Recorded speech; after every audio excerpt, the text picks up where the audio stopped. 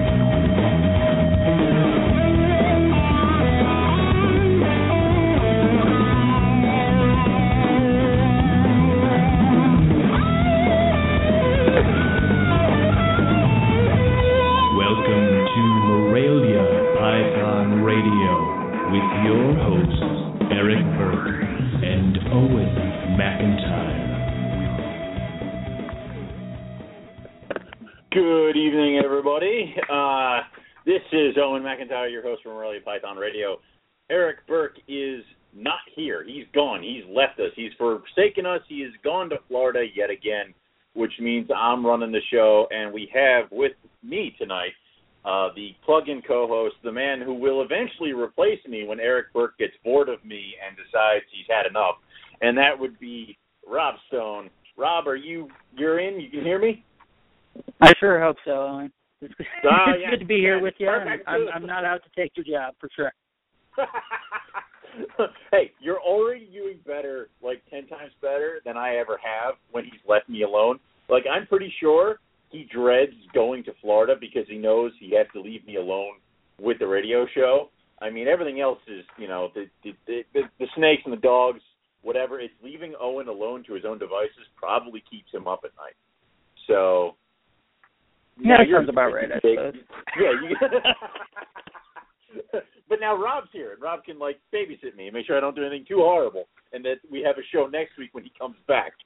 So, but it's so weird that he planned this show, and I bet you he's kicking himself for not being here, because this is the Carpandro show that he was all gung-ho about. And he's like, he left me here, and we all know how I feel about Carpandros, and it's like... You love them, right? I adore them. I wish I had nothing but. But it's like this is just poor planning. He could have done this next week when it was, or if this had been the White Lip show, I don't need him. So, I don't know. But, Rob, how are things with you? How's your season going? What's going on with your stuff? Oh, pretty well. Nothing too exciting yet. I mean, mostly colubrids over here, so I just pulled them out of the deep freeze last week. So unlike, I get super jealous seeing on Facebook everyone else posting up all these locks, all this activity.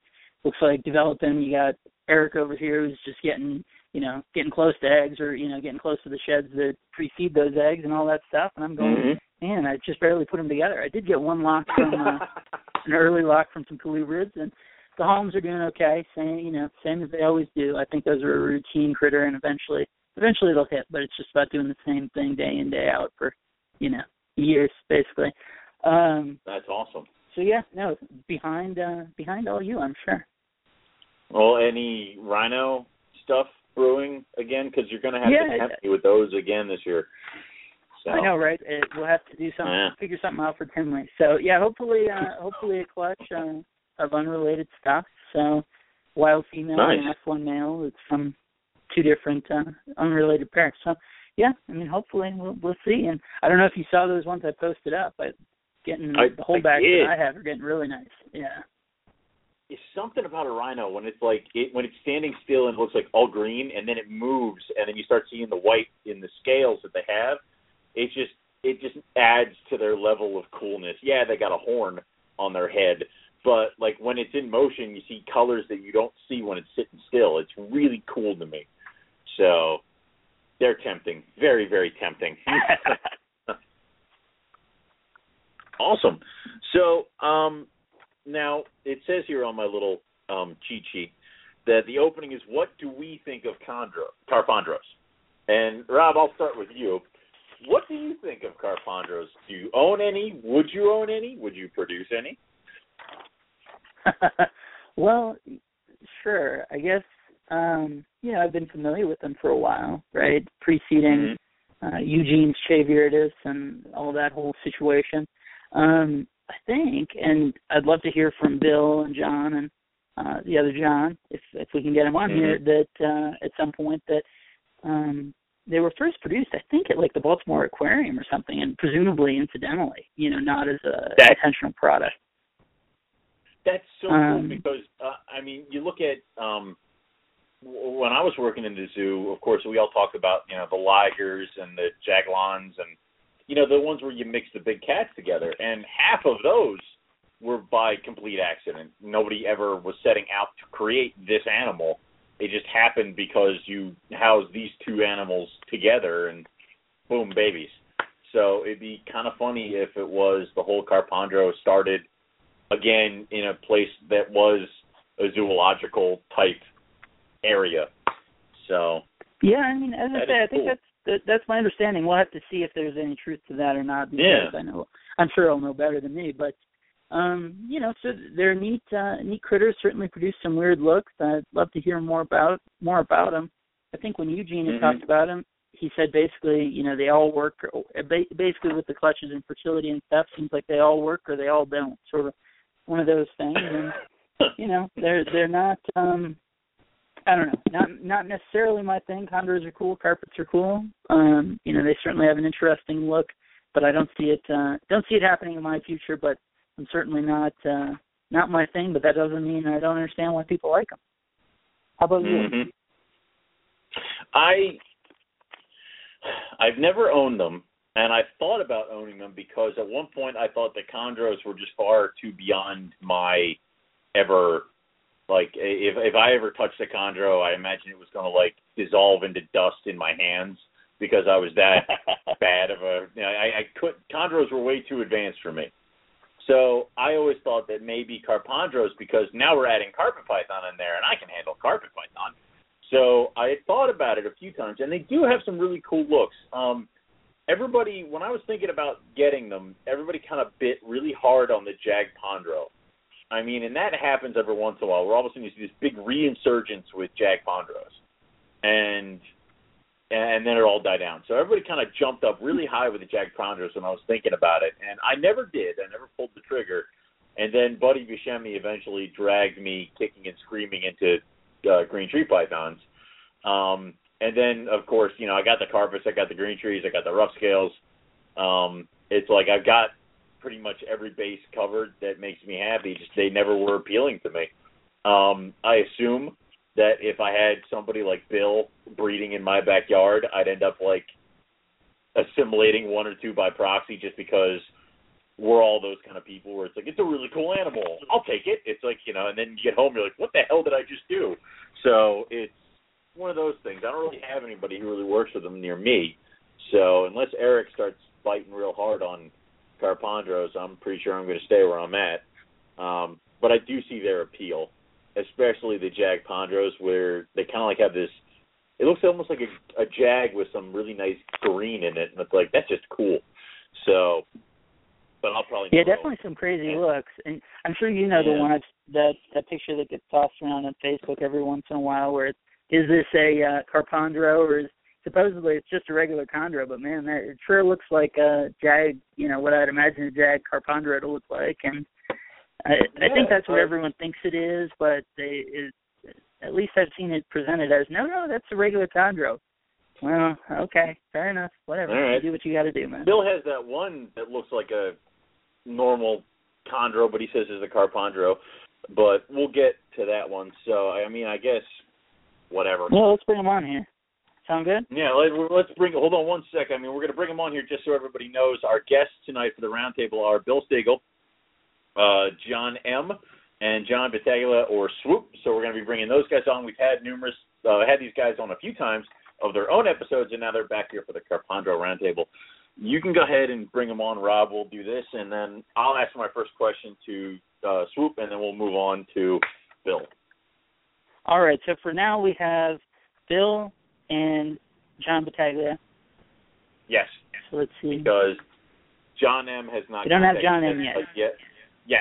When he's on, we'll let everybody know. Guys, Bill, John, how you guys doing? Welcome back again to Morelia Python Radio. Thank you, guys. Good to be here. This is John B., Sloop John B. Nice. Hey, guys. Again, like John said, thanks for having us. This is Bill Stegall. Cool. So, all right.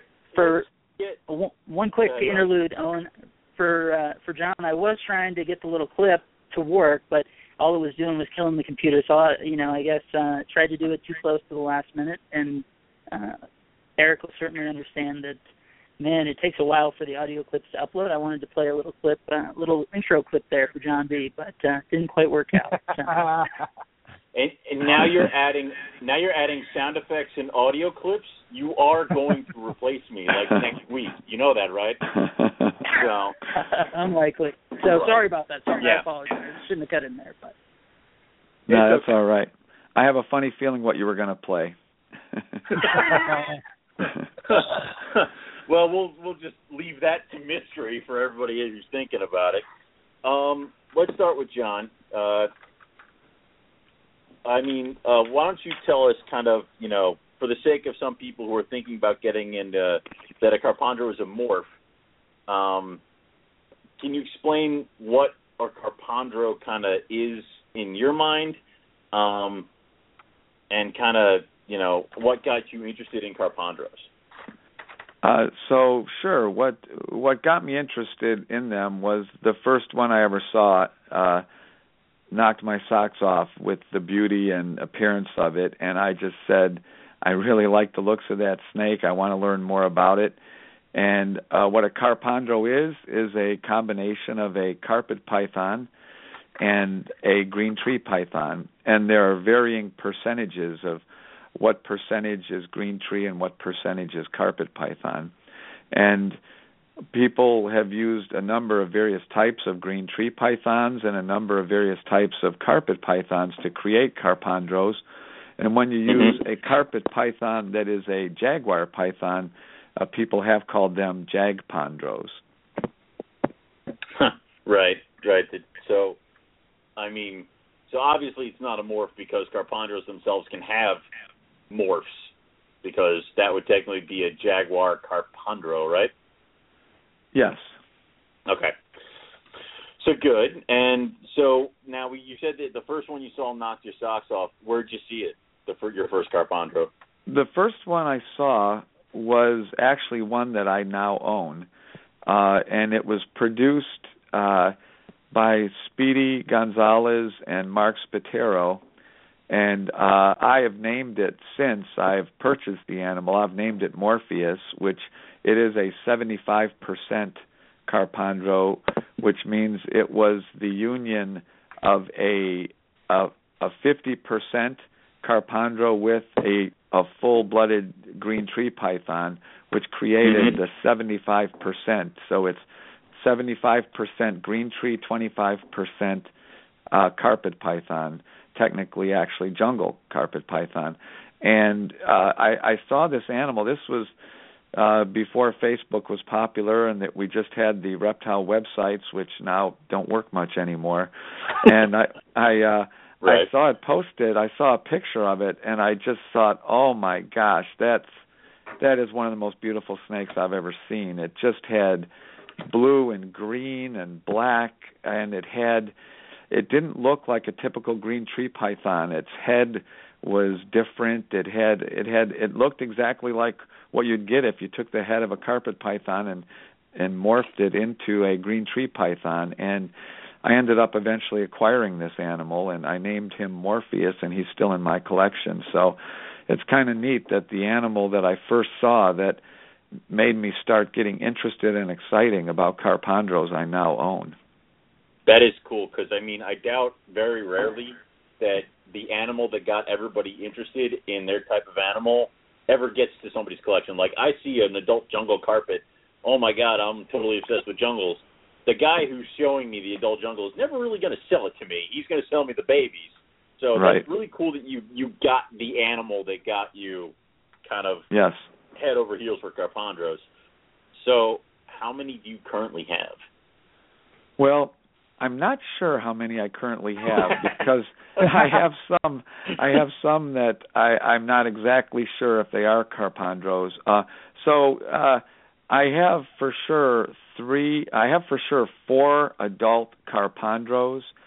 Wow. And one of them is gravid at this time. It's a female combination of a green tree python with an IJ carpet python, and she is currently gravid, and I'm terrifically excited about that.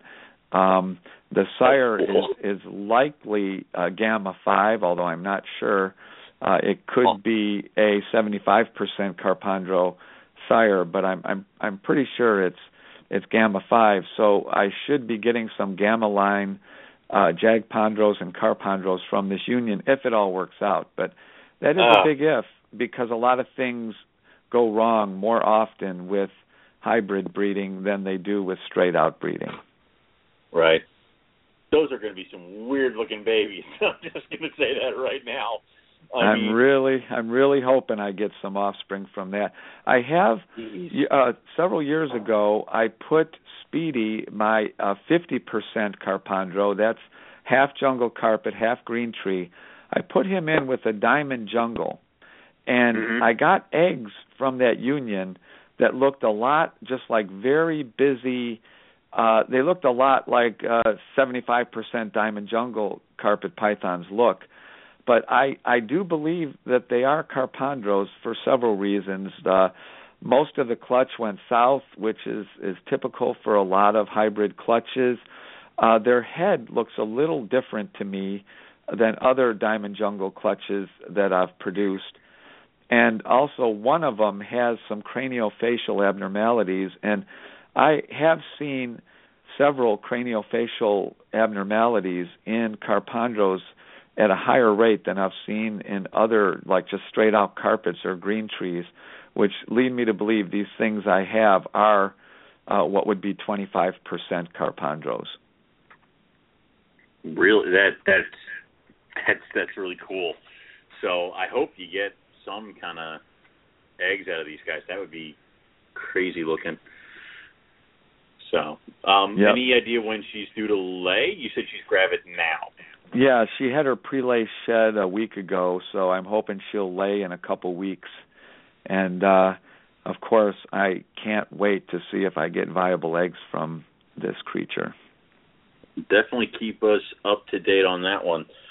So, all right, Bill, we're going to ask you the same questions. It actually says, for the sake of people thinking of the Carpandro as a morph, have Bill explain this for you. So why don't you talk about what a Carpandro is, and all putting that forward. Now that I've once again butchered Eric's outline, and then tell us what got you interested in Carpandros and all that fun stuff. Well, when it's still early, you got a lot of time to make up. So or make it work. I think you're gonna be okay. I thought John. Hey, John. It's good to talk to all of you guys. John and I are really quite good friends, and one of the reasons is because we both have a passion for this hybridization. And I thought John did a really nice job describing what a Carpandro is. Mm-hmm. Carpandro is just a combination of the two words carpet, and then most people know that Carpandros were nicknamed that because they used to be from the Carpandro python genus, and they're now in the Morelia, probably to many people's chagrin. But they're still called chondros, especially by the old school guys.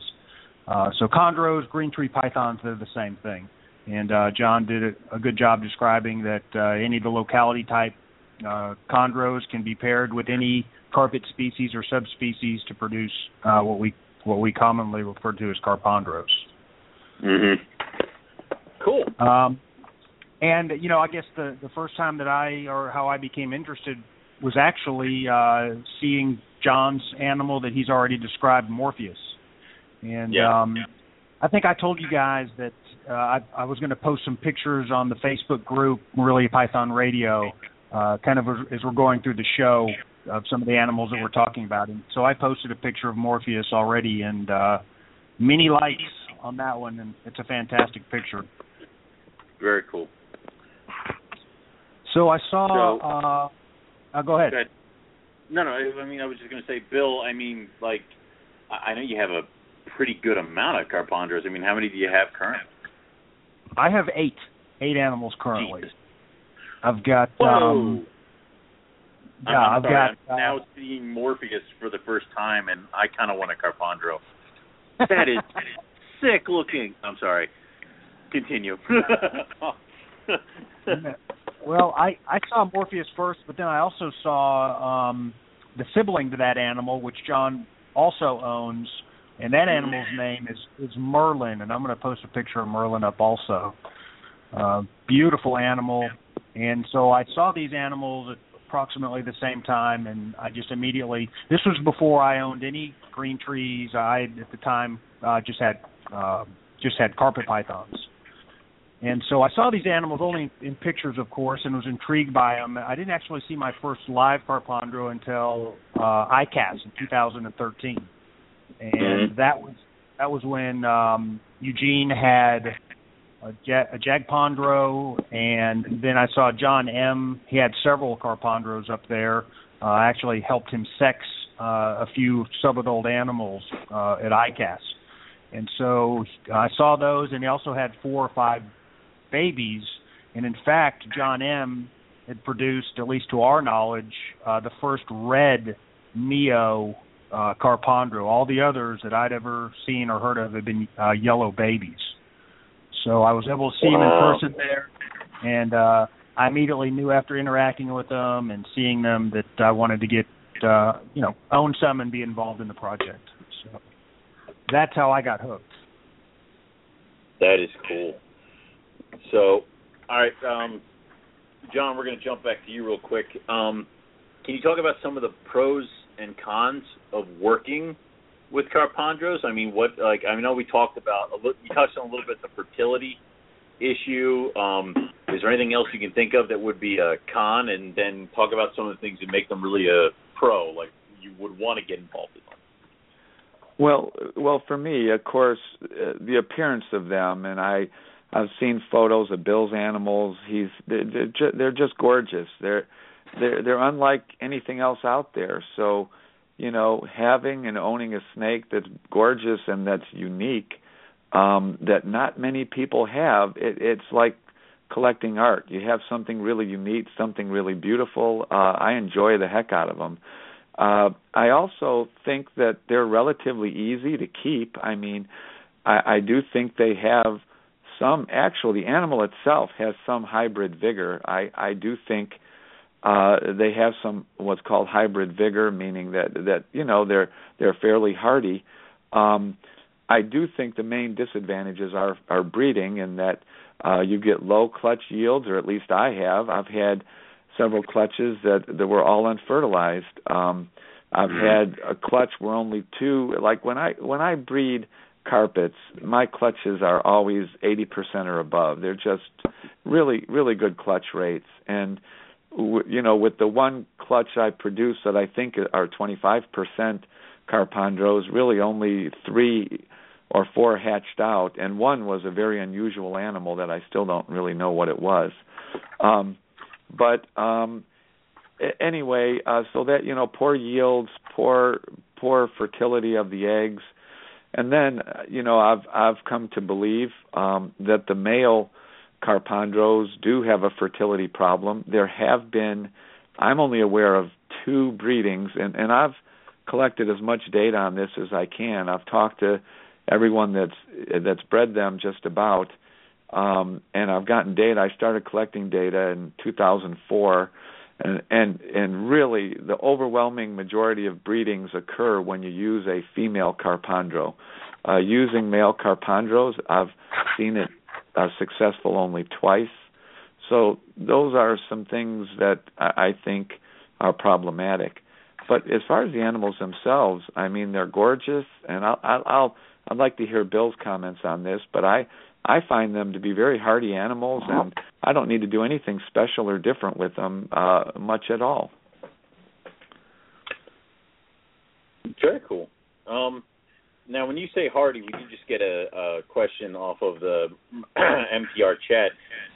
It would be, you say they're hardier. Is that compared to full-blood green tree python? They're a little bit hardier than them? Or is it just hardy as a species? Yeah, in my opinion, they're a little easier than just 100% green tree python. And in my experience, in my hands, carpet pythons are a very easy python to keep. Green tree pythons are a okay python to keep. They're not the hardest, but I have had green tree python deaths that just come out of the blue, and I go, what the heck happened? And that doesn't happen as much with carpet pythons, in my experience anyway.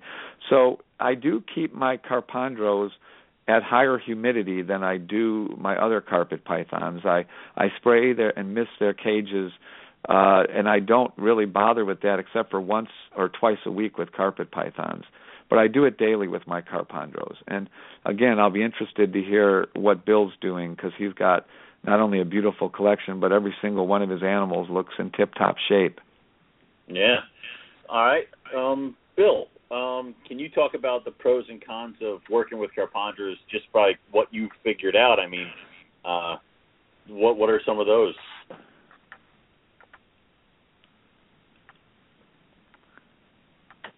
Bill, you still with us? Uh-oh. Oh, no. It looks like he's here. Bill.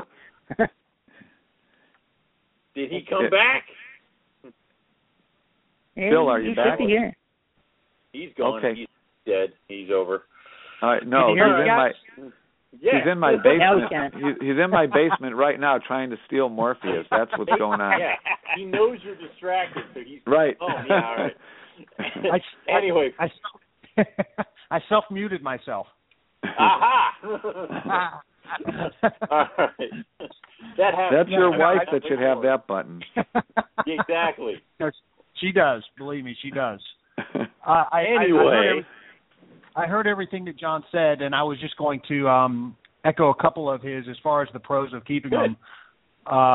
The characteristics that they have, I love in both carpets and in chondros.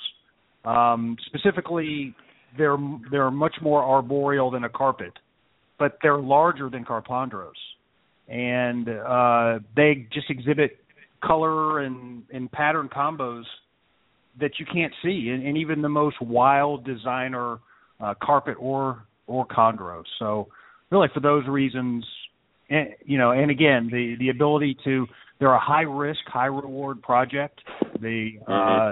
Breeding them and producing them are fraught with perils, and all the way, even doing that with carpets and green trees are tough, but to try to do it and make the hybrid cross, and we'll get into this a little bit later, neither John nor I have actually produced any.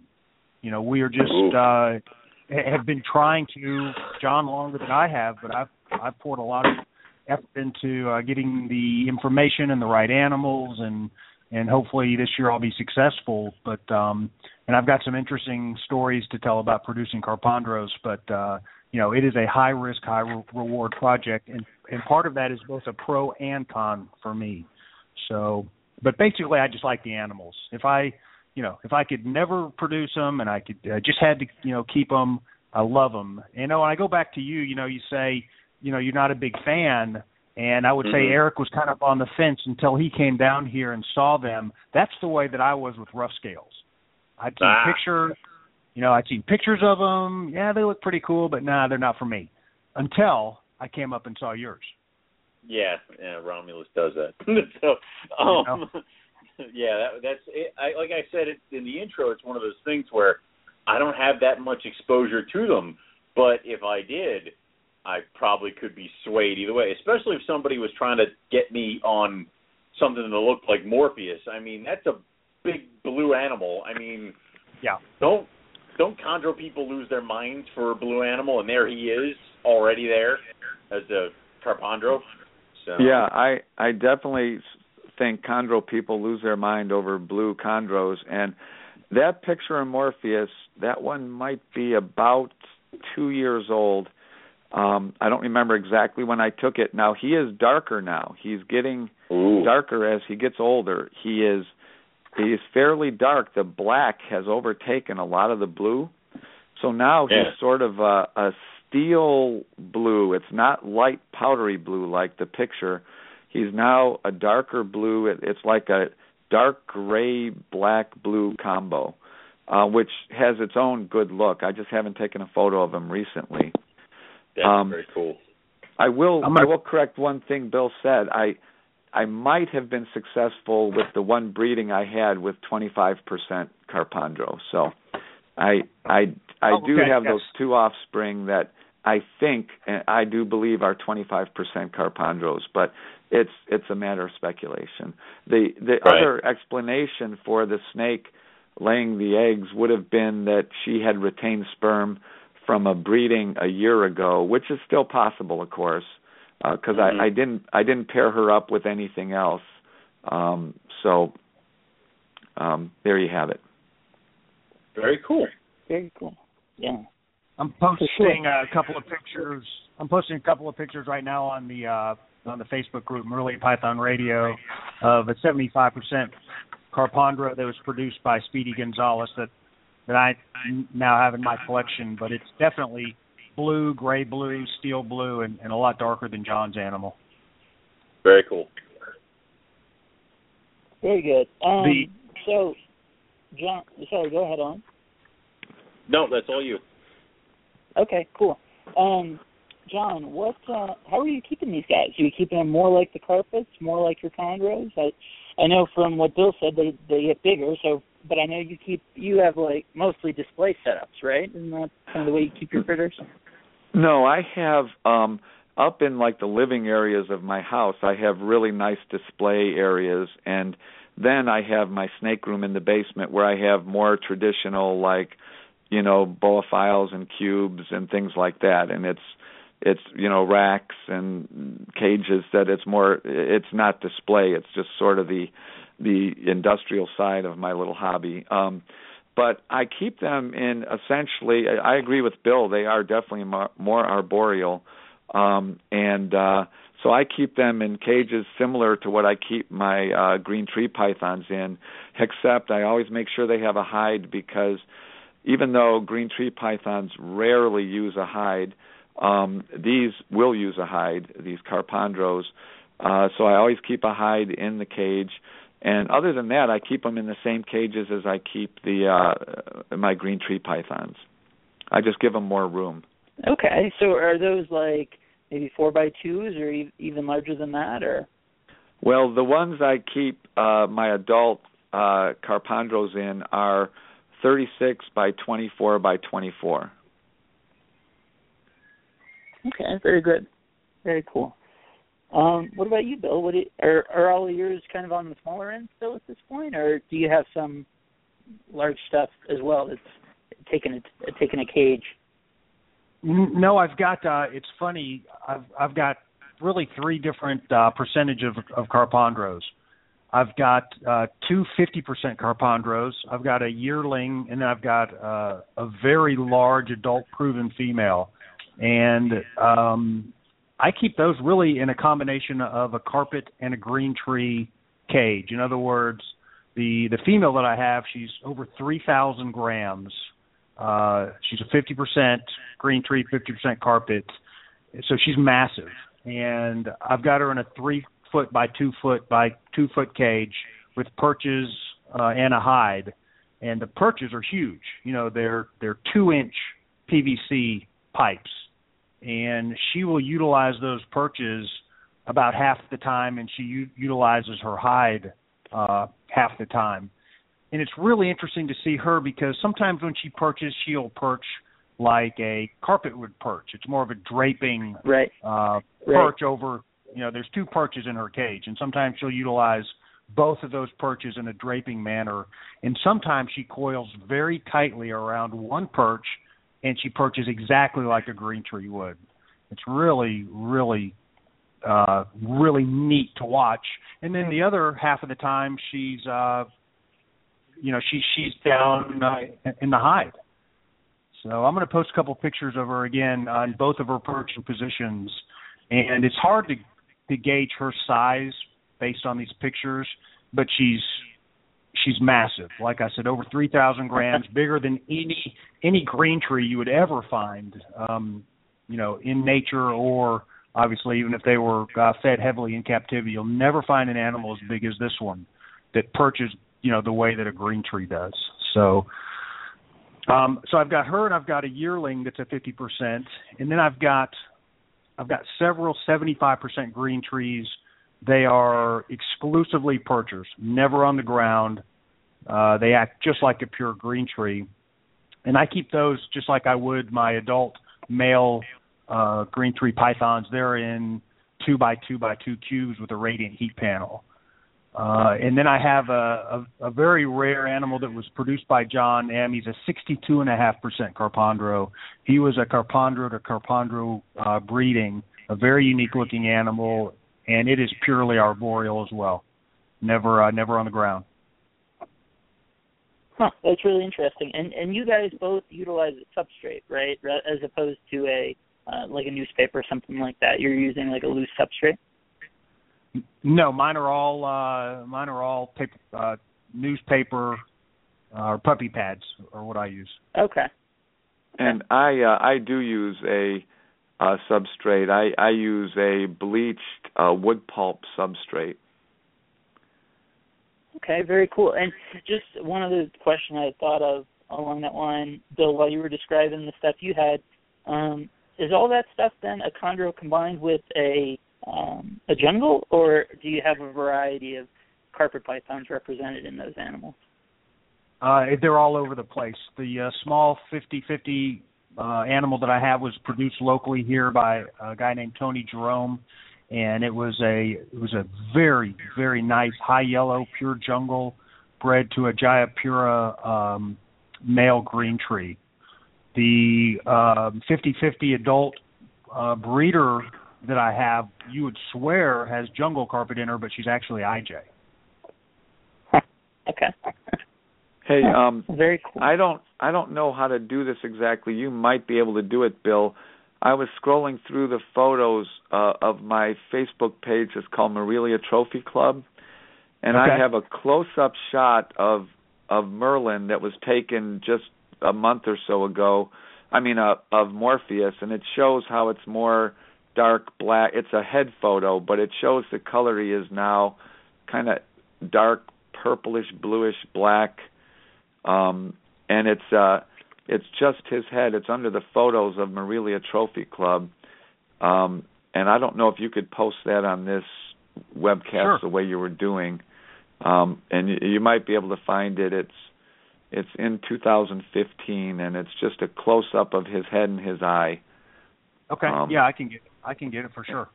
All right. Very cool. John, have you noticed any issues in terms of feeding these guys, either as adults, juveniles, or when they're small? I know you talked about them displaying some hybrid vigor, so I would assume maybe actually they were a little bit easier to feed than some pure green trees of similar size. Well, I've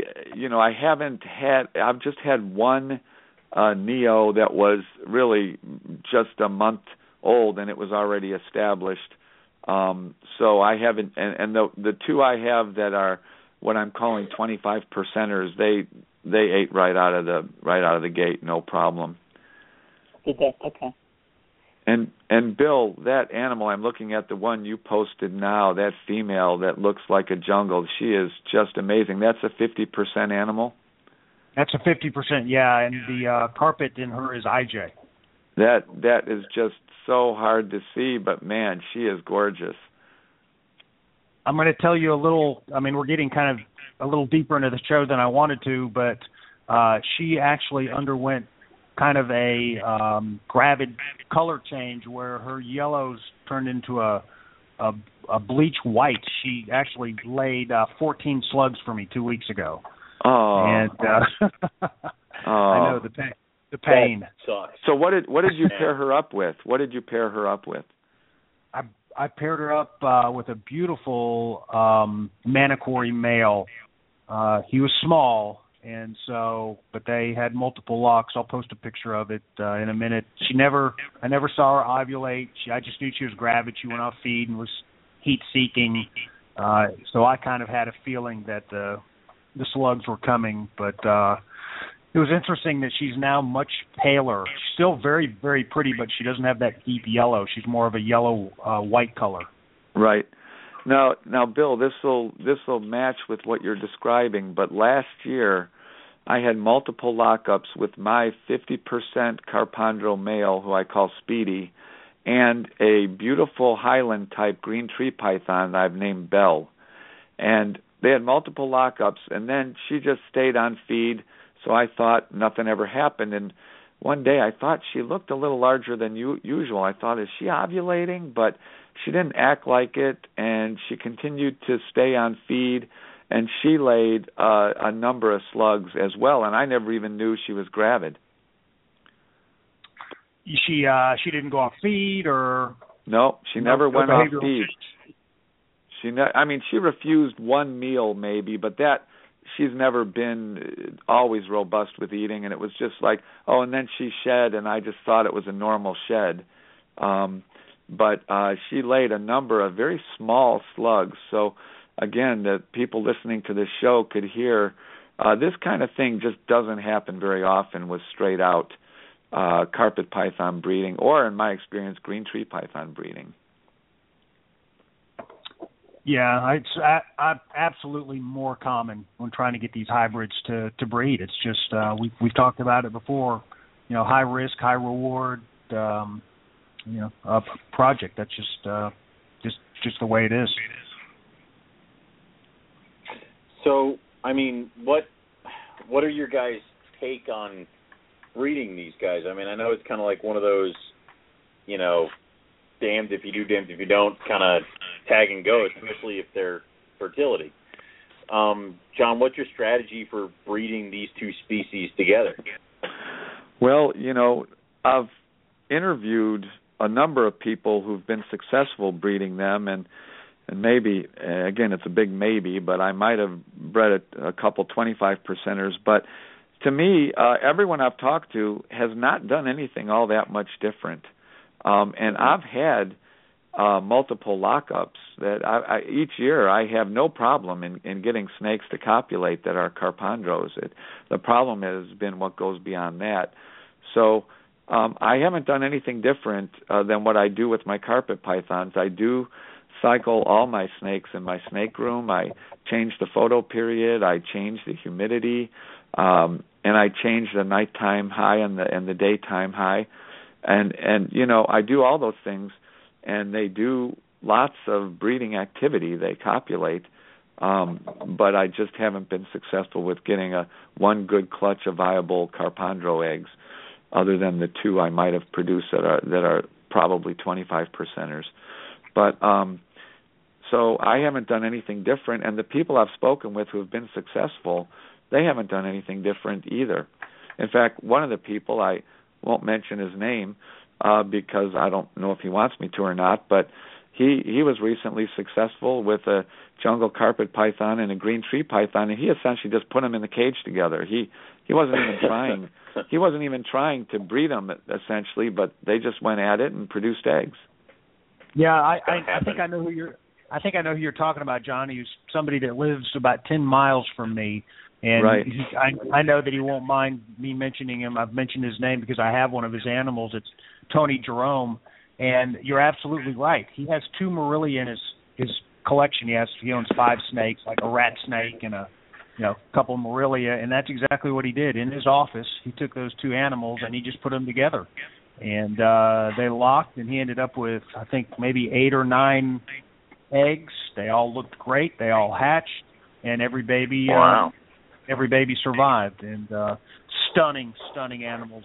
Really some of the best 50% Carpandros I've seen, and I think it's because both of the parents were just stunning visual animals. The jungle carpet is very high yellow, very clean, and the green tree is just bright green and nice, a lot of nice blues. So there you go. Very cool. I agree. I've seen those animals, Bill, and I didn't see them until long after the fact.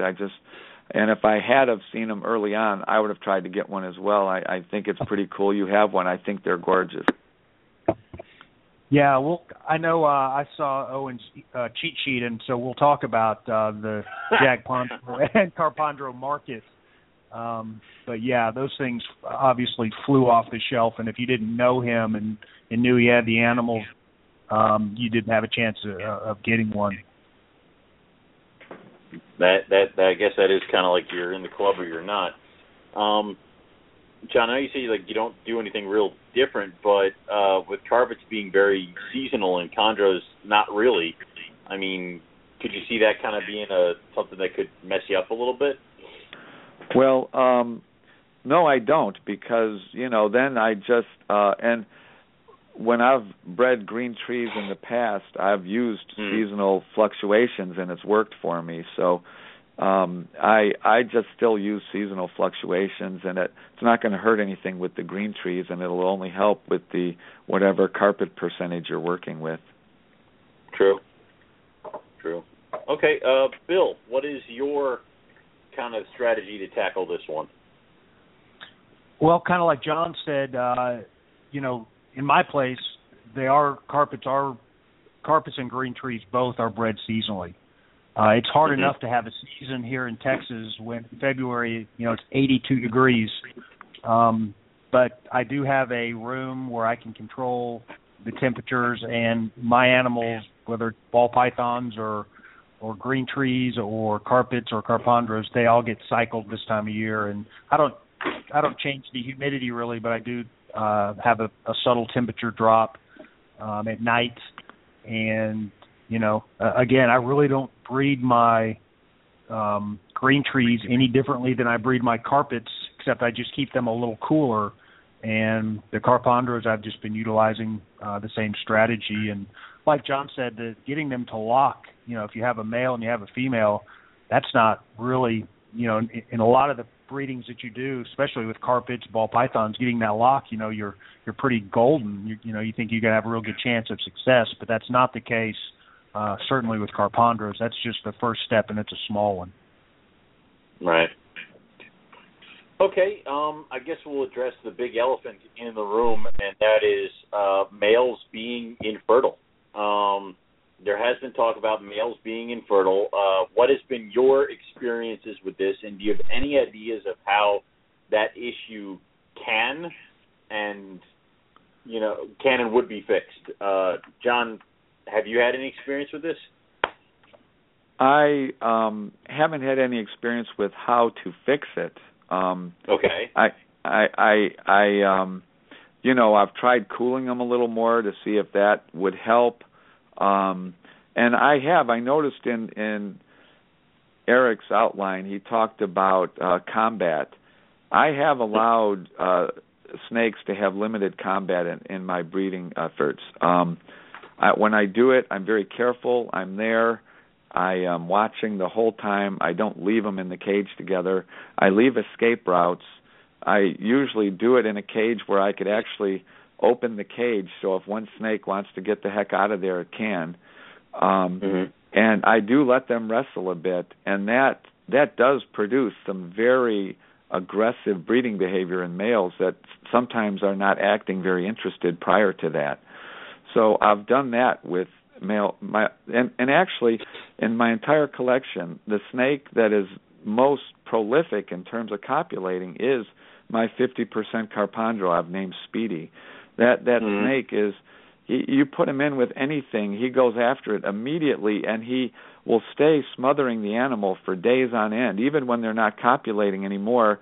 Whatever part of the cage the female goes to, and I don't care if it's a green tree or a Carpandro or a jag, he will stay on it. But you should have named him Owen. Yeah, that's a good point. Yeah. What the hell? Anyway, get to the point. Okay. Well, I haven't tried them with non-snake species, so maybe I can't totally call him Owen. But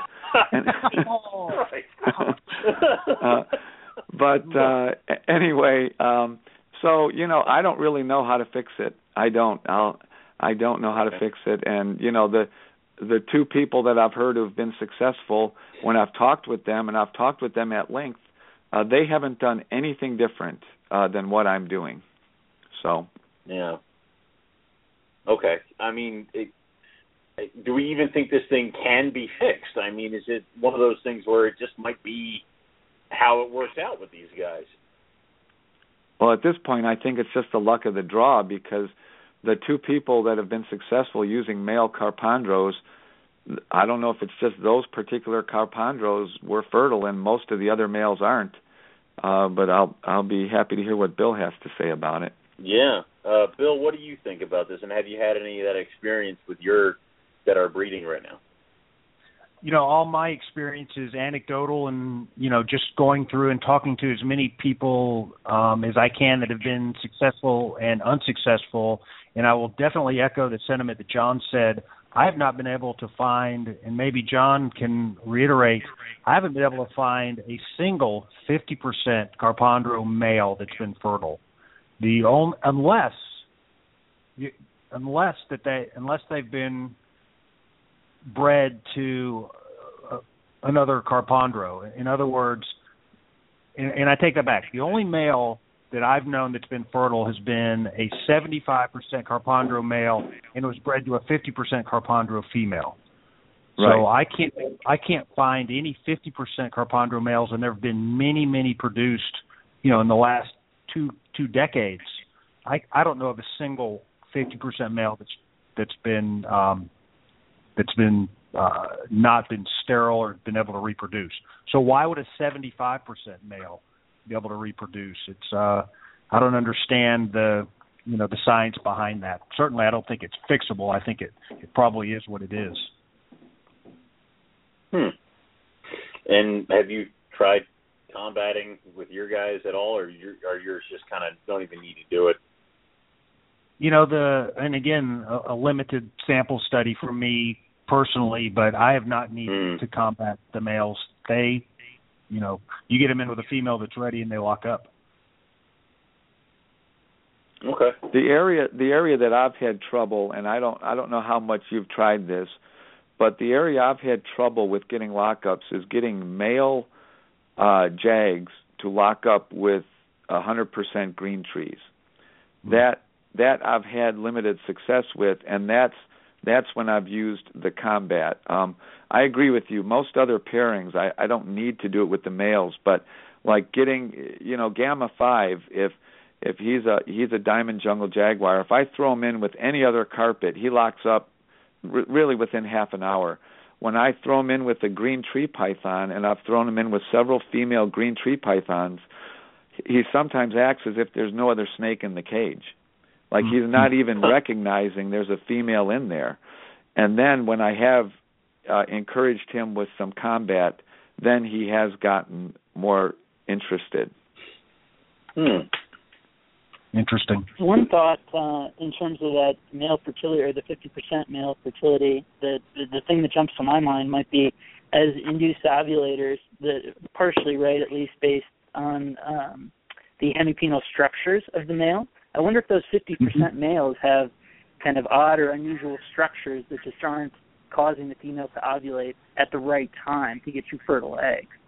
So you're getting copulation, but I think going back to Owen's attempt to artificially inseminate snakes, like if they have such intricate hemipenal structures that if you don't mimic that, then it's very difficult to induce ovulation at a time where it'll actually result in fertile eggs. I see. No, I mean that makes sense. So it does. Then maybe they're not sterile, but it's a structural thing. I forgot Rob knows like all the backlog episodes of NPR like in his brain. So he brought up the snake artificial insemination. I even forgot about that. So that is something. Well, I mean, you did remember to bring up that, as far as I know, you're still not a proven breeder, Owen.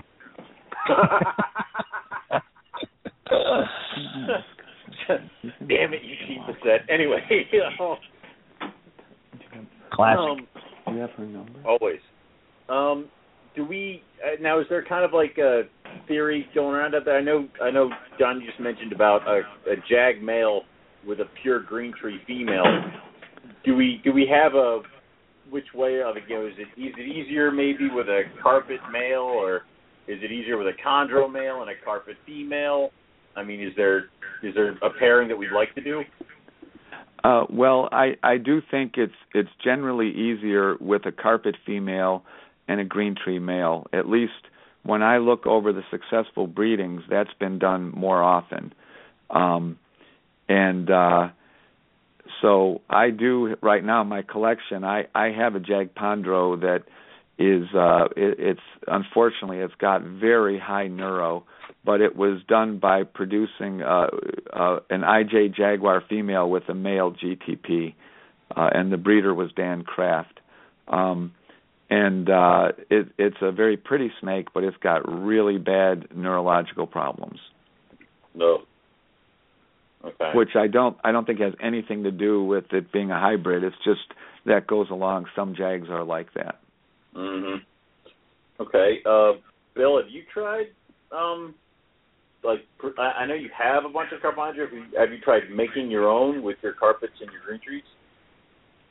Yes, and I'll kind of echo John's sentiment that just from the research that I've done, it's much more successful to get a green tree male and a carpet female to get that first generation. Okay. And that's what I've done this year. I told you about the one pairing that I had in an attempt to make 75% Carpandros. I bred a pure green tree male to a 50% Carpandro female. And the other pairing that I have this year involves one of Speedy Gonzalez's 75% green tree Carpandros, and I've got that bred to a pure green tree female.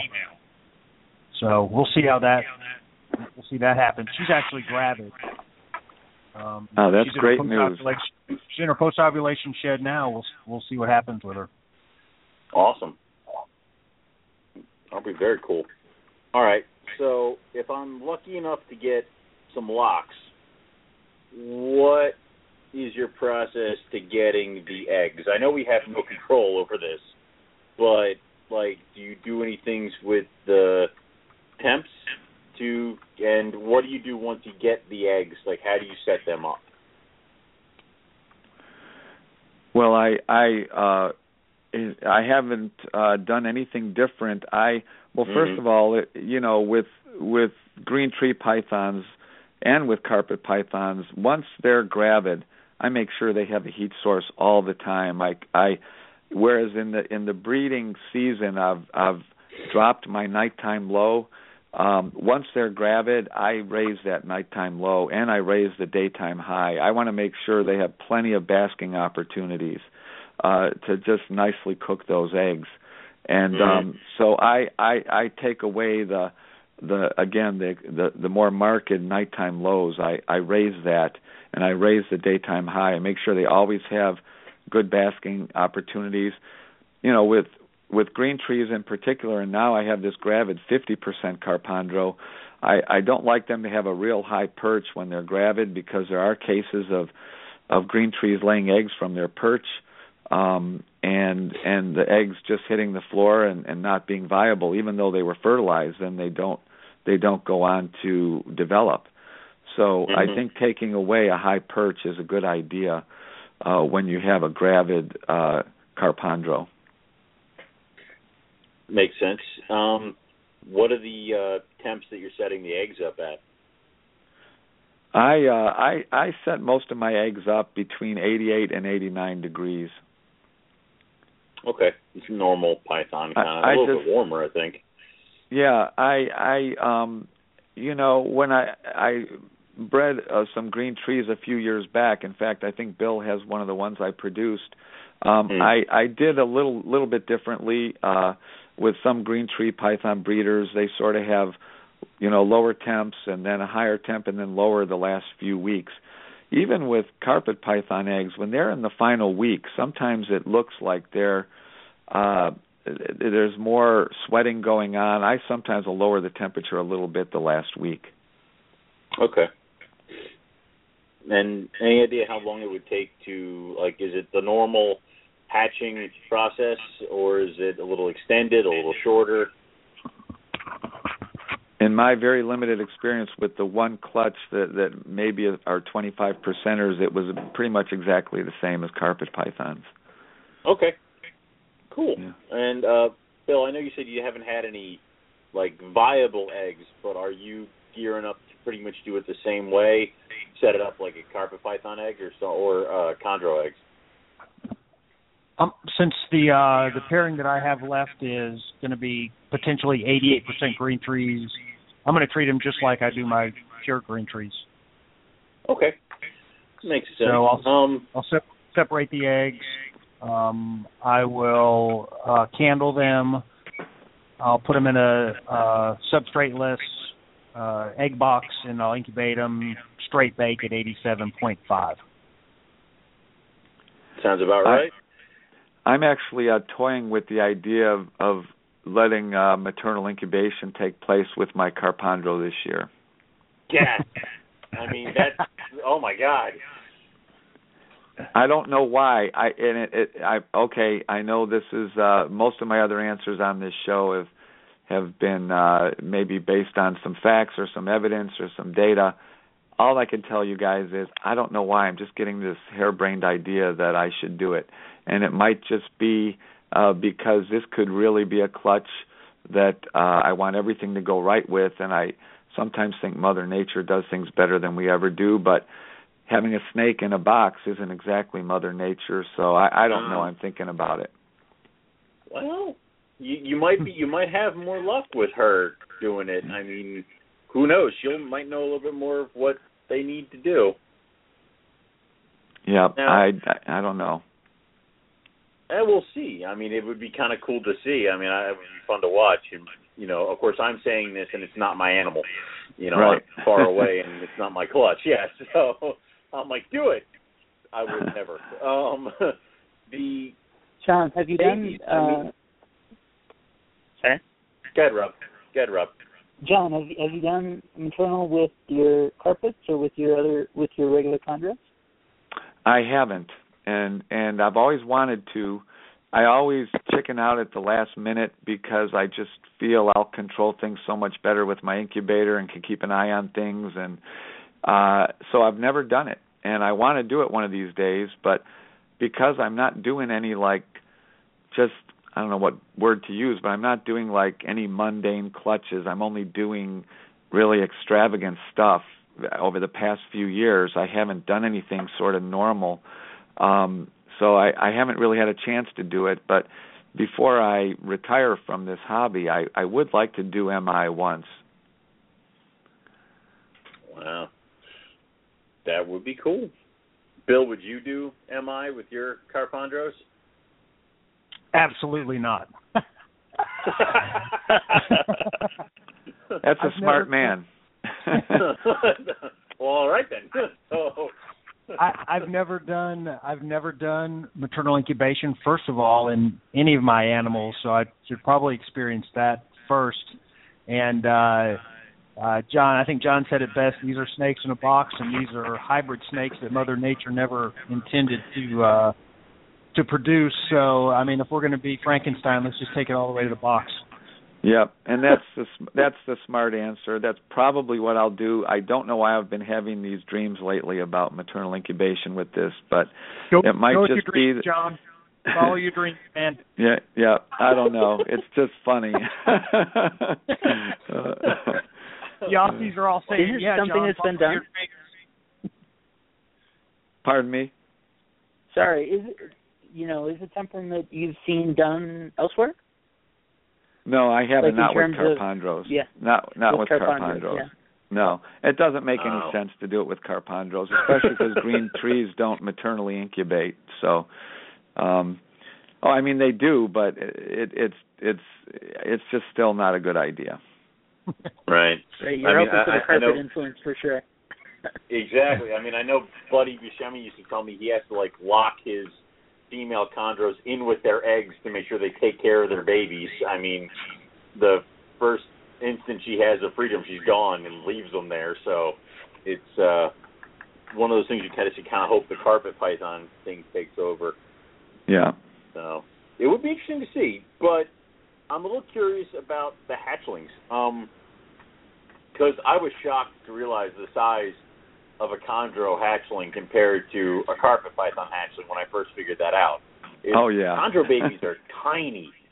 Yeah. So are we somewhere in the middle? Are we smaller? And I know you were talking about how Carpandros are yellow, and then we had that one red Neo. Is it that some of them come out with that color change yellow to red?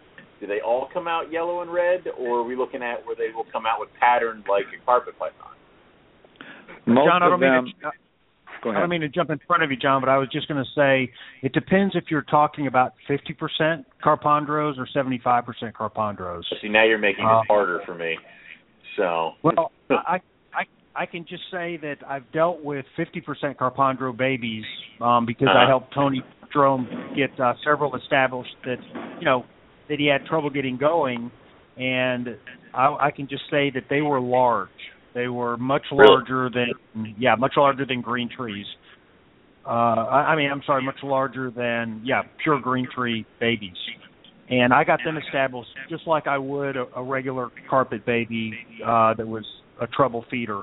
I would try the live hopper mouse. I put the hopper mouse in a bag, and then eventually I cyst fed it.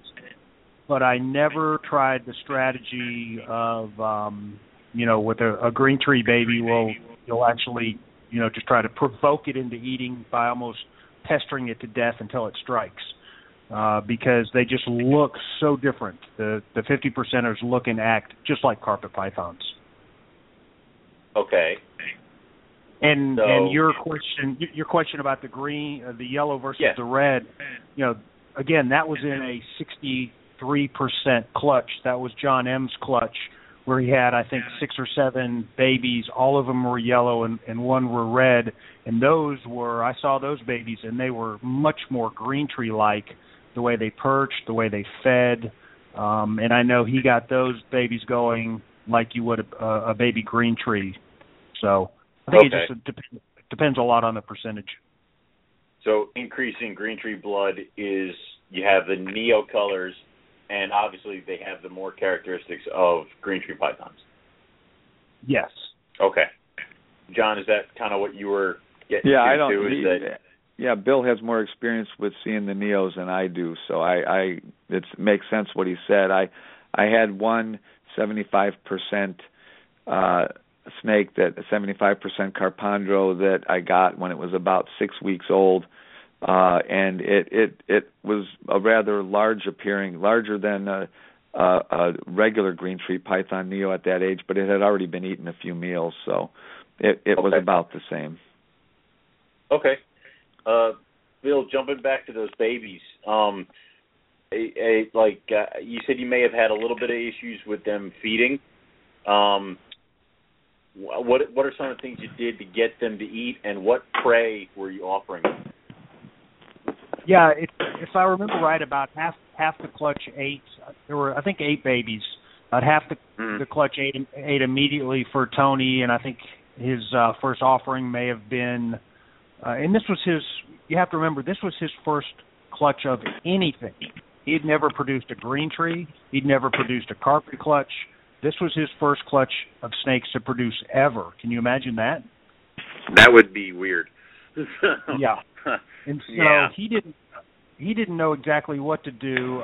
He was offering them very small, like day-old mice pinks.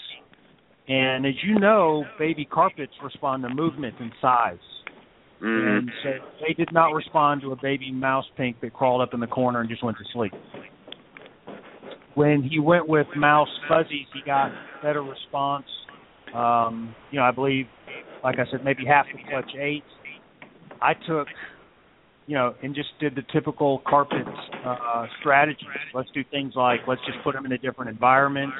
I gave them bigger meals, live meals, and I think if I remember, I took 4. I got 2 to eat pretty quickly. He took the other 2 back. I can't remember if he assist fed them, I assist fed them, but eventually they all came around, and it wasn't a big, drawn out process. And these were big animals, and they had a lot of reserve. They weren't like baby green trees that if you don't get a meal in a baby green tree really relatively quickly within, a couple of months, it's just going to die of starvation. These things, it was a couple of months before some of them ate, but once they finally did, they came around like gangbusters. Very cool. Very cool. So, Bill, you had hit on this earlier, but I guess this kind of leads into the question then, talking about that clutch that he had. What's the market like for these guys? Just generally, don't even have the morphs yet, but just in terms of, so you had the Manokwari jungle. I think a lot of it, and to be honest, most of the 50% Carpandros I've seen have not looked that good. They tend to be muddy as adults. These things, when they came out, they were very clean. Very, very clean, and they still are. So, the market, I would say, on what he produced, I don't know, you're talking about, I don't know exactly what he paid, but you're talking about $1,000 mark for a 50% very clean baby. And as the percentage of green tree goes up, the price goes up as well. Sure.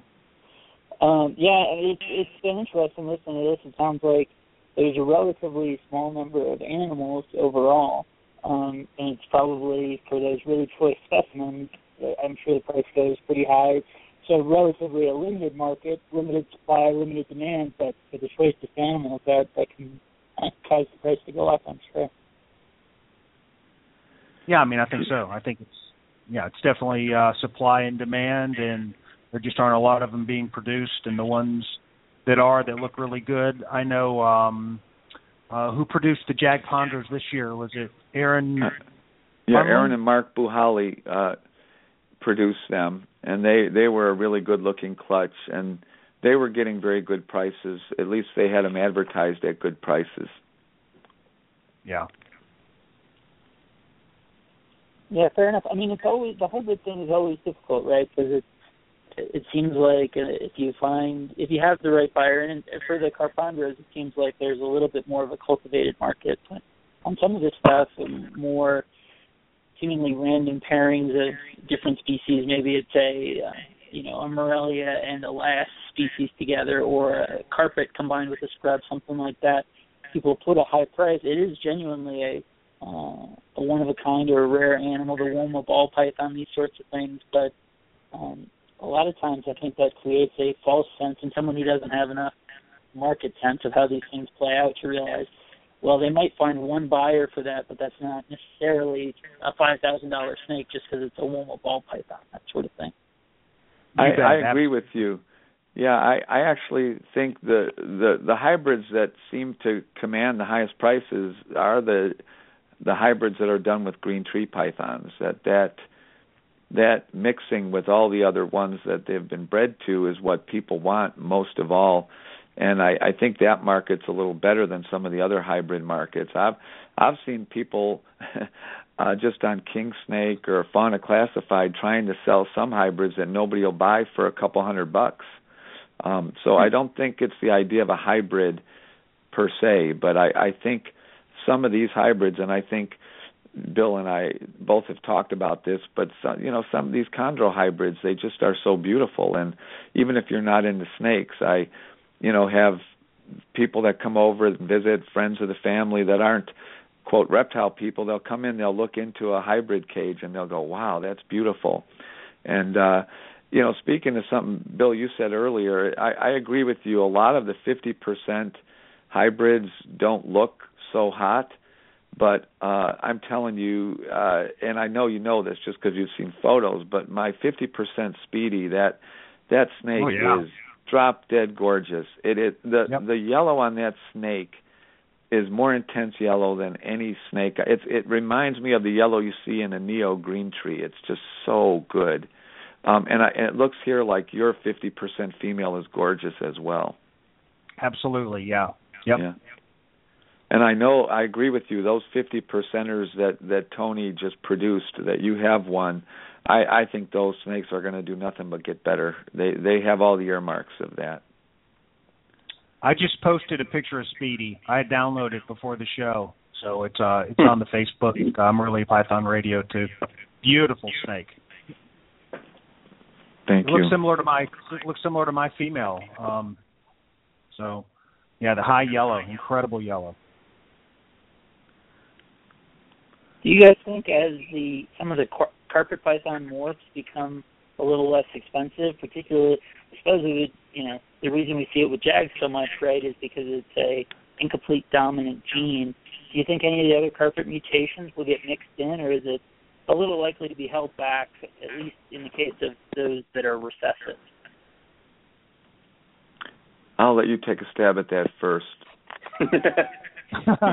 Well, I think that definitely the incomplete dominant carpet genes will be worked in there first.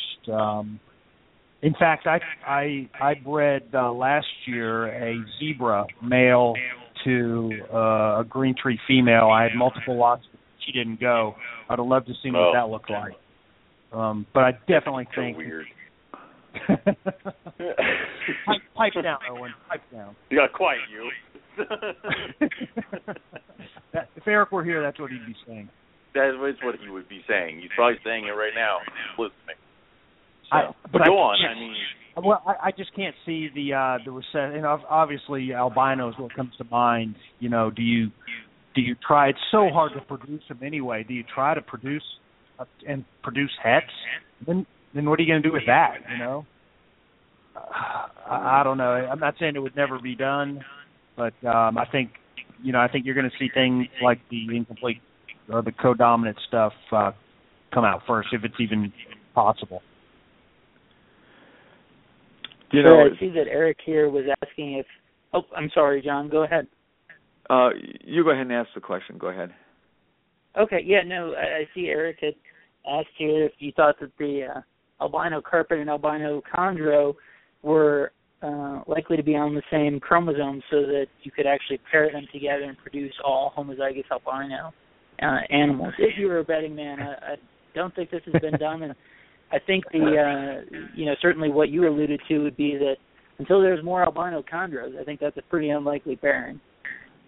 Yeah, probably. It reminds me years ago when MoreliaPythons.com was kind of active and there was a lot of activity. There was a guy who paired, what did he pair with a Bolin's? It was jungle carp. It was like an IJ. Yeah, it was an IJ. An IJ with a Bolin's, and you should have seen the response. It was just pretty People funny. Went crazy. Yeah. It was like he was hanging babies up from the neck and burning them a fire. And in this regard, I do want to just mention. I know. I don't have any problem with people who say, I would never buy a hybrid. I don't like it. I don't believe in it. I like my collections to be just species specific, and I have absolutely no problem with that. It just likes and dislikes. That's fine. More hybrids for me. I love the hybrids, but to take the argument that it's somehow adultering nature in a bad way, that argument I find kind of preposterous. The chance of any of our little snakes in boxes working their way back to Australia or New Guinea to populate the island is ludicrous. So, we have snakes in boxes, and we have snakes in boxes because we think they're cool and we like to look at them, I'm fine with people saying they don't want hybrids, but don't base the argument on somehow it's going to water down things. Already, the snakes we have in our boxes look nothing like the snakes that are in the wild, at least half the time. Nothing like it. We have selectively bred for generations, and the stuff we have in our aquariums and boaphile cages doesn't look anything like what's crawling around in New Guinea right now. And so I just think that's kind of a silly argument, but that's my opinion. I think Eric's cheering right now. Probably. Yeah. Well, other than the zebra that you were trying, has that actually been done yet, Bill, or would you have been the first? I'm not aware of that particular Carpandro morph being produced. I'm not aware of it. I don't think so. I'm not aware of it either. I was really holding my breath for that. Wow. And I guess the question becomes then, are there any other incomplete dominants, or I guess the polygenic, right? I'm sure Owen, you might hook Owen when you mix a tiger carpet in with it. Maybe that's the ticket to get Owen. Damn it. Well, that would be it. Aaron's was a tiger jag that was the parent. That's right. It was a tiger jag. That would be the next step, I think, is could you put a zebra jag in the Carpandro, or would you dip into something else like, say, Morelia carinata? I'm saying this is causing me great pain. Would you do that? Would you mix that into a chondro? I mean, I've had this discussion with people who ask me if breeding a chondro to a rough scale would be cool. And I said it would all depend on one thing. If the scales are rough in the battle chondro. If everything's smooth, no one's going to care. So it's like kind of along those lines. Would that be something you think that somebody's going to get their hands on with a hybridization and do? I was just going to say, John, I will only answer that I have heard rumor, and it is nothing but rumor, that there is a group in Sydney that has done that, and they did it quite some time ago, and that it was nothing special to look at. See, there you go. If it was a rough green tree python, everybody would be freaking know. So. Yep. Huh. Yeah, that's a good point. And for me, I'm sure, as creative as everyone is, and everyone's different artistic interests, I'm sure everything is going to be tried at some time or another. For for me, I'm sort of focused on the Jagpandros and the Carpandros, not working with any different morphs than what I have, and that's my current goal. Just trying to get that figured out. But I don't know, Bill, about what else you have on your plans. Not really. I agree. It's when you have a beautiful, healthy, adult female breedable green tree python, I'm torn about what to put in with her. I mean, I love chondros. I love chondros. I love Carpandros. And the risk reward with Carpandros is so high that, it's certainly not like I'm taking every carpet I have and putting it with every green tree I have. It's tough decisions need to be made, and, I just love both projects, and, I'm like John. I'm just happy to work right now with what I have. Are these produced regularly, would you say, every year, semi-regularly? Is Eugene still producing the what he calls the Che Verde? Do you know, either of you? I don't know. I don't know if Bill knows. I don't know. I haven't heard too much out of Eugene in the last couple of years, really, since ICAST was the last time I saw any animals that came from his facility. Okay, fair enough. And beyond that, is there, would you say, a clutch a year, more than that, less common than that in the U.S. here? I'm looking back through some of my data, and I don't know if I see any that had back-to-back pairings, back-to-back years for the same female. So I don't know. I would doubt it. I'm only aware of a couple of clutches that were produced this last year. With social media and the sharing of information on Facebook and other ways, that captures a lot of it, but not all of it. So I was only aware of a couple of successful breedings last year of Carpandros in the United States. I don't know if you guys heard me mention it when Owen and I were talking earlier, but I know I've seen this picture on Facebook, I believe coming in from Europe, that's purportedly a pure green tree that has like this purple blotching and just it looks like a Carpandro, but it's presented repeatedly as no, this is a European, line. This is one of the, out of Switzerland or something like that, and this is just that's a natural form look, despite the fact that it appears to be a Carpandro. Have you guys seen that snake that I'm talking about? I have seen that photo, and honestly, the first thing I thought was that photo was a gimmick. I had a hard time believing that was an actual snake. I'm not saying I'm correct in that. I'm just saying that was my first impression on looking at the picture. Yeah, I certainly see where you're coming. It certainly doesn't. It would be a very unusual green tree python if it looked like that and it was a pure green tree python. Bill, have you seen that picture? I think I've seen the picture that you're referring to, and I, like John, immediately dismissed it as a doctored photo. There's certainly a lot of fraud out there, not just in green trees, Carpandro, carpets, the whole. John, what was that recessive all black animal that was supposedly come out of somewhere in Eastern Europe? The panther. The panther ended up being spray painted. There's also spray painted carpet. Yeah.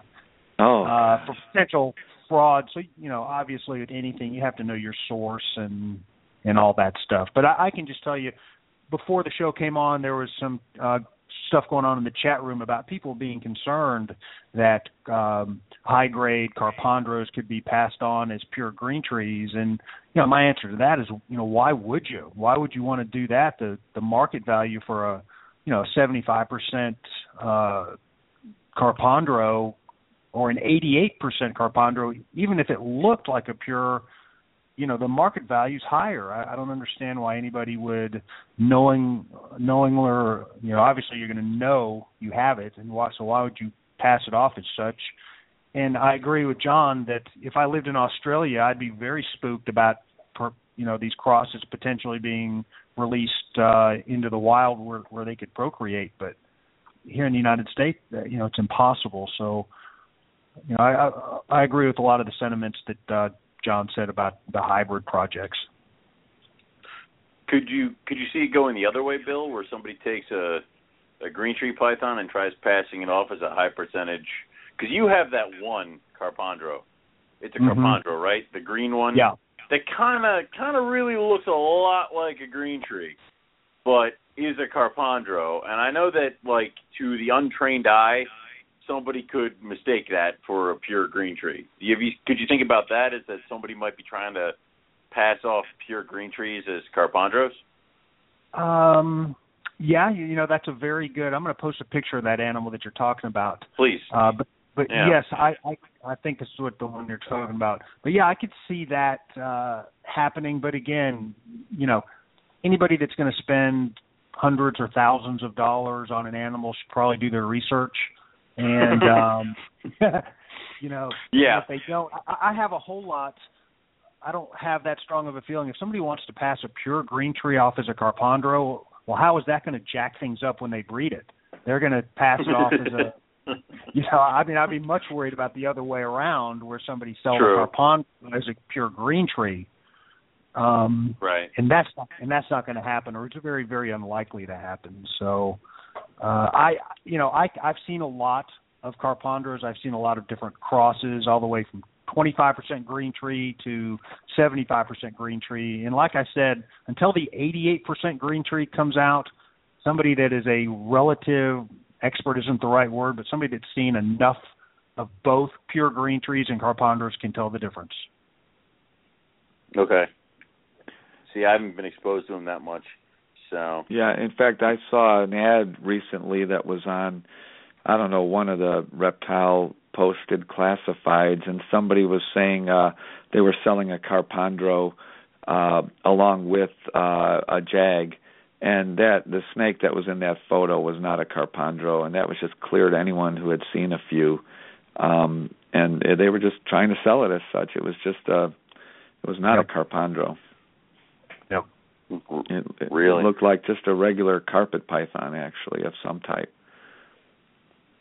Do you find it more that people, I guess the uneducated, are walking around out there with maybe what could be an integrated carpet python thinking it's a Carpandro? That's a tough question.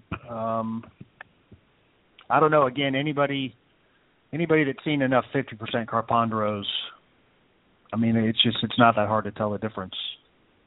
Okay. And I guess my last question would be for John. You were talking about breeding gamma stuff into Carpandros. What do you think the diamond blood is going to do once it gets in there? Oh, I hope it just will make it very clean and bright.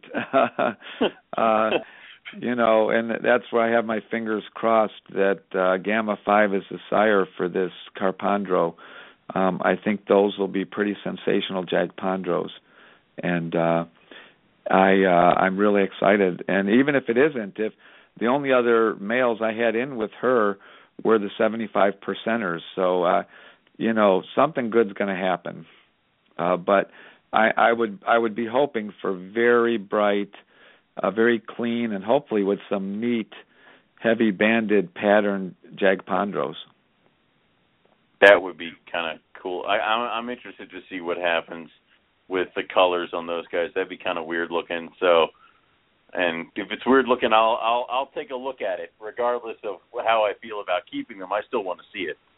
So, that would be cool. Good luck, John. Good luck with that. Thank you. And Bill, this Carpandro that you just posted up, is that a 75 percenter? Yes. Yeah, that's gorgeous. That's a gorgeous snake. I lost that animal.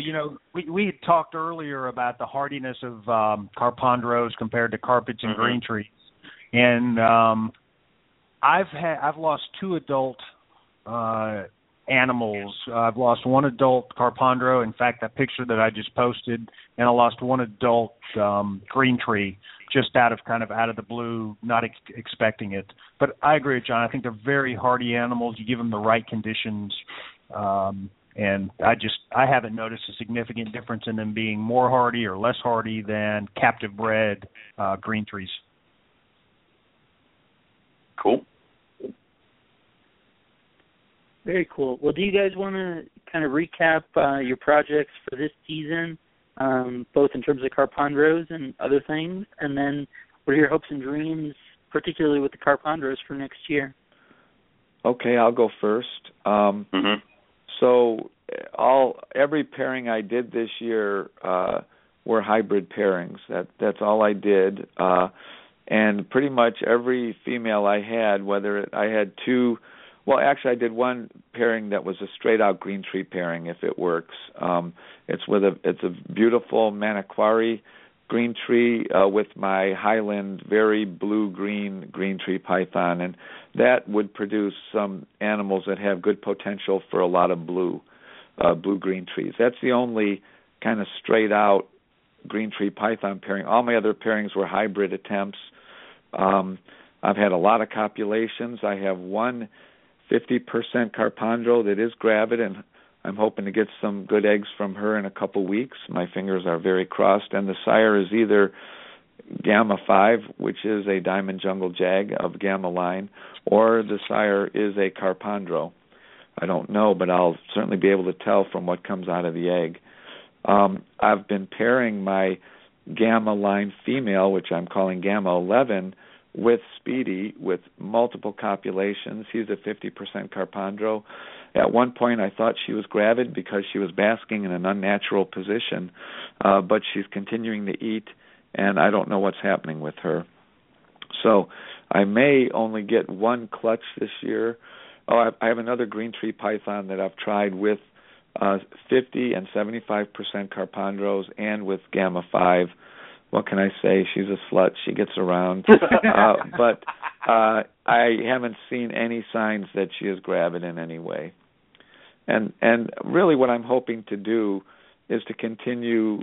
My biggest interest really of all is Jagpandros. I just want to get more of the colors of green tree pythons into Jag pythons. And I want to do that through Jagpandros. So that's my ultimate goal, is to, I think my totally ultimate goal would be to create a blue-green Jagpandro, and I haven't seen one exactly yet like that, but that's my biggest goal.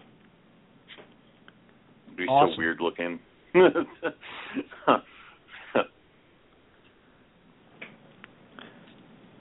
Bill, what do you got cooking? Well, we briefly discussed my one burnout this year, which was the pure Manokwari male that was bred to the 50% Carpandro female, and she slugged out. But she's back on feed. She's doing great. I posted pictures of her. She's just a fantastic animal.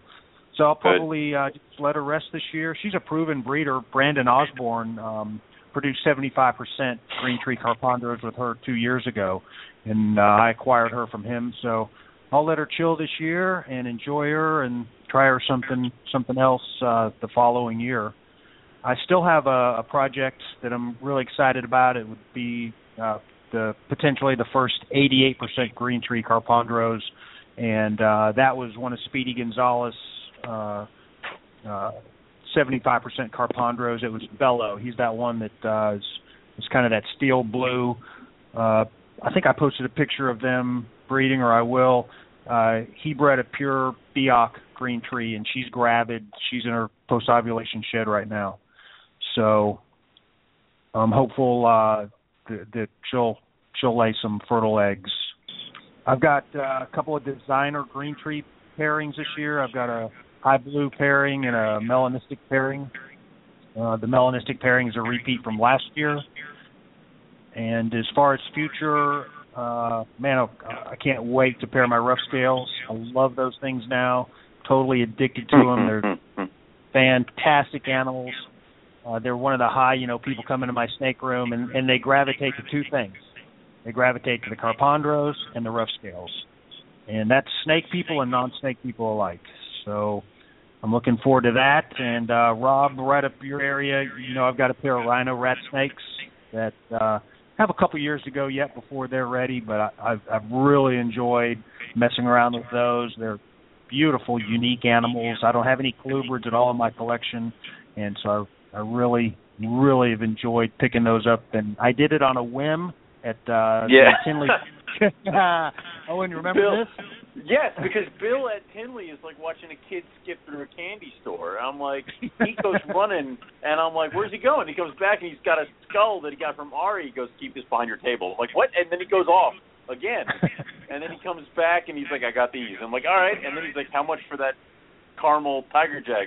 I'm like, for you? That. He goes, good, box it up. I'm like, Jesus. So, yeah, I mean, he was all over the place. It was great.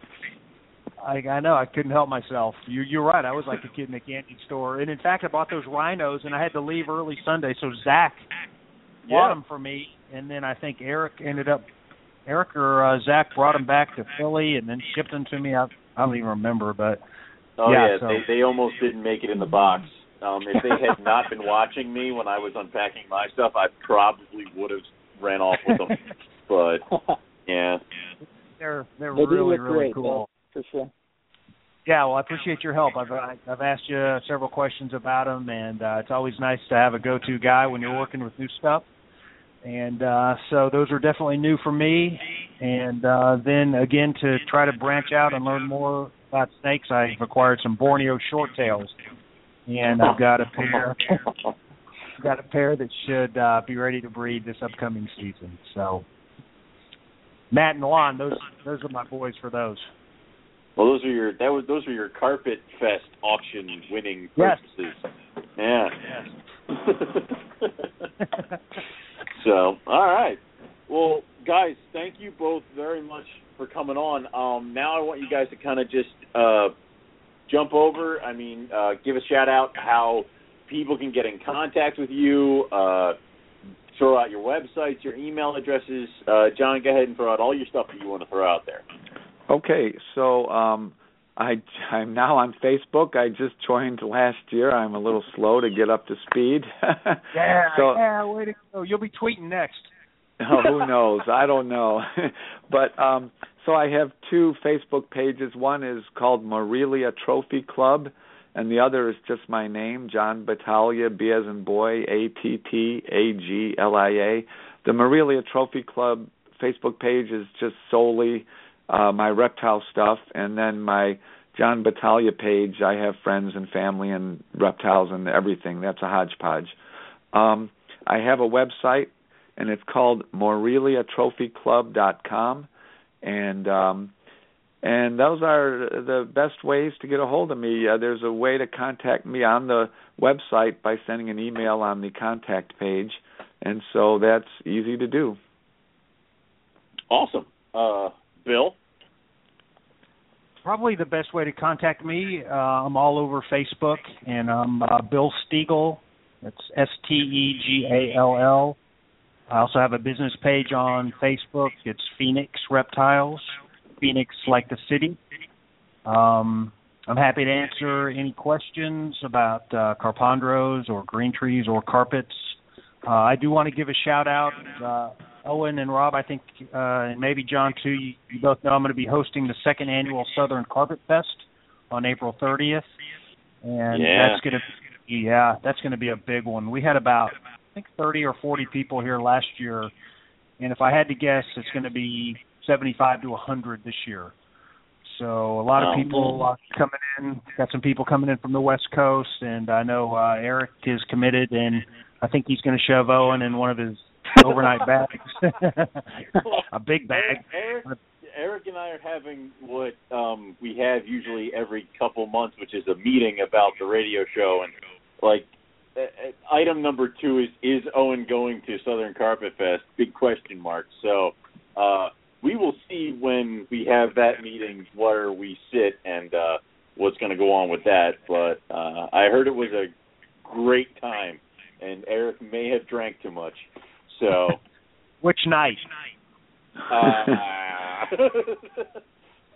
Well, it's going to be a big deal. I'm not doing it by myself. We've got Matt Morris coming in from Austin, Evan Broders, local, Austin Warwick, Dave Perlich, and a handful of other people are going to be working on this.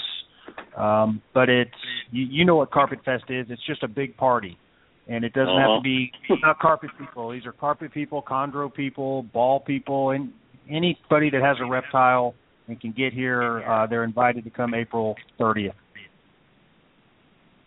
Very cool. Hopefully we can get that going. I'd love to go. So if you're in the area, definitely check that out. Gentlemen, thank you both for coming on again. I guarantee you we'll end up having you guys back on for something, maybe when you guys hatch out some more Carpandros or when Eric finally wants his fix of them. So, again, thank you guys for being on, and we'll catch you guys a little bit later down the road, okay? Great Thanks talking with y'all. Thank you. All right. Bye, guys. Good night, guys. Bye. Well, Rob, that was a good show, and we didn't burn down the studio. So let me run through the outro before I do something horrible. So next week we have Carpet Pythons with Carolette, I think, is how you pronounce that. I can't read. So that is going to be a cool show. It's getting back to the Carpet Pythons. I know we kind of deviated for a few shows, and now we're always going right back to it. For the shout-outs, definitely go over to and vote for us on the Reptile Report for Radio Show of the Year. You can vote once a day. Go on, vote, and then the next day, vote again. I don't care if you have to put a stupid little alarm clock on there. It would mean a lot to us to kind of, get that recognition. We do try to put on a good show for you guys every week. So if you can, jump over there. You have to register on the Reptile Report to vote, so go ahead and do that. Morelia Python Radio, if you like the podcast and would like to learn more about Morelia, you can check out your local library. You can check out MoreliaPythonRadio.com. If you have any questions about the show, future guests, if you want to call us out on a mistake that we made, which we do a lot, you can email us at info@MoreliaPythonRadio.com. You can also go check us out on Facebook.com. Just type in Morelia Python Radio. Give us a like. You can also follow us on Twitter. I did not know we had a Twitter. And that would be at Morelia Python at Twitter. Basically right now is I'm trying to make Eric say, God damn it, Owen, as much as possible on his plane ride back from Florida. So you can subscribe to the show on iTunes or whatever podcast app you happen to use. Help us spread the word. Share the shows that you like. Post up comments. If you want to join the chat session that we have going on Facebook every show, send a message to myself or Eric, and we will add you over there. A lot of times any pictures that we're talking about are posted up there. You can also ask questions during the live show. And we'd appreciate if there are any breeders that would like to volunteer their time to come onto the show. It's always a good time. We're not mean people, mostly. And, of course, we will ask the questions that you want us to ask. So, and no one cares what you're doing, Eric. Get out of here. That's just kind of the way it goes. Also, if you're on Facebook, go over and give a like to the Morelia Pick of the Week. You can post up all the pictures and any news you have going on with your snakes, Morelia or not. Just no for sale ads, okay? That's the only rule. For E.B. Morelia, I don't know why I'm doing his stuff, but check out, he didn't come to the show. Check out their website, ebmorelia.com. Email him at eric@ebmorelia.com. You can also go over to Facebook and look up E.B. Morelia and like them on Twitter and Instagram and all the other fun stuff. Rob, what would you like to put out there? Go ahead and throw all your stuff out there.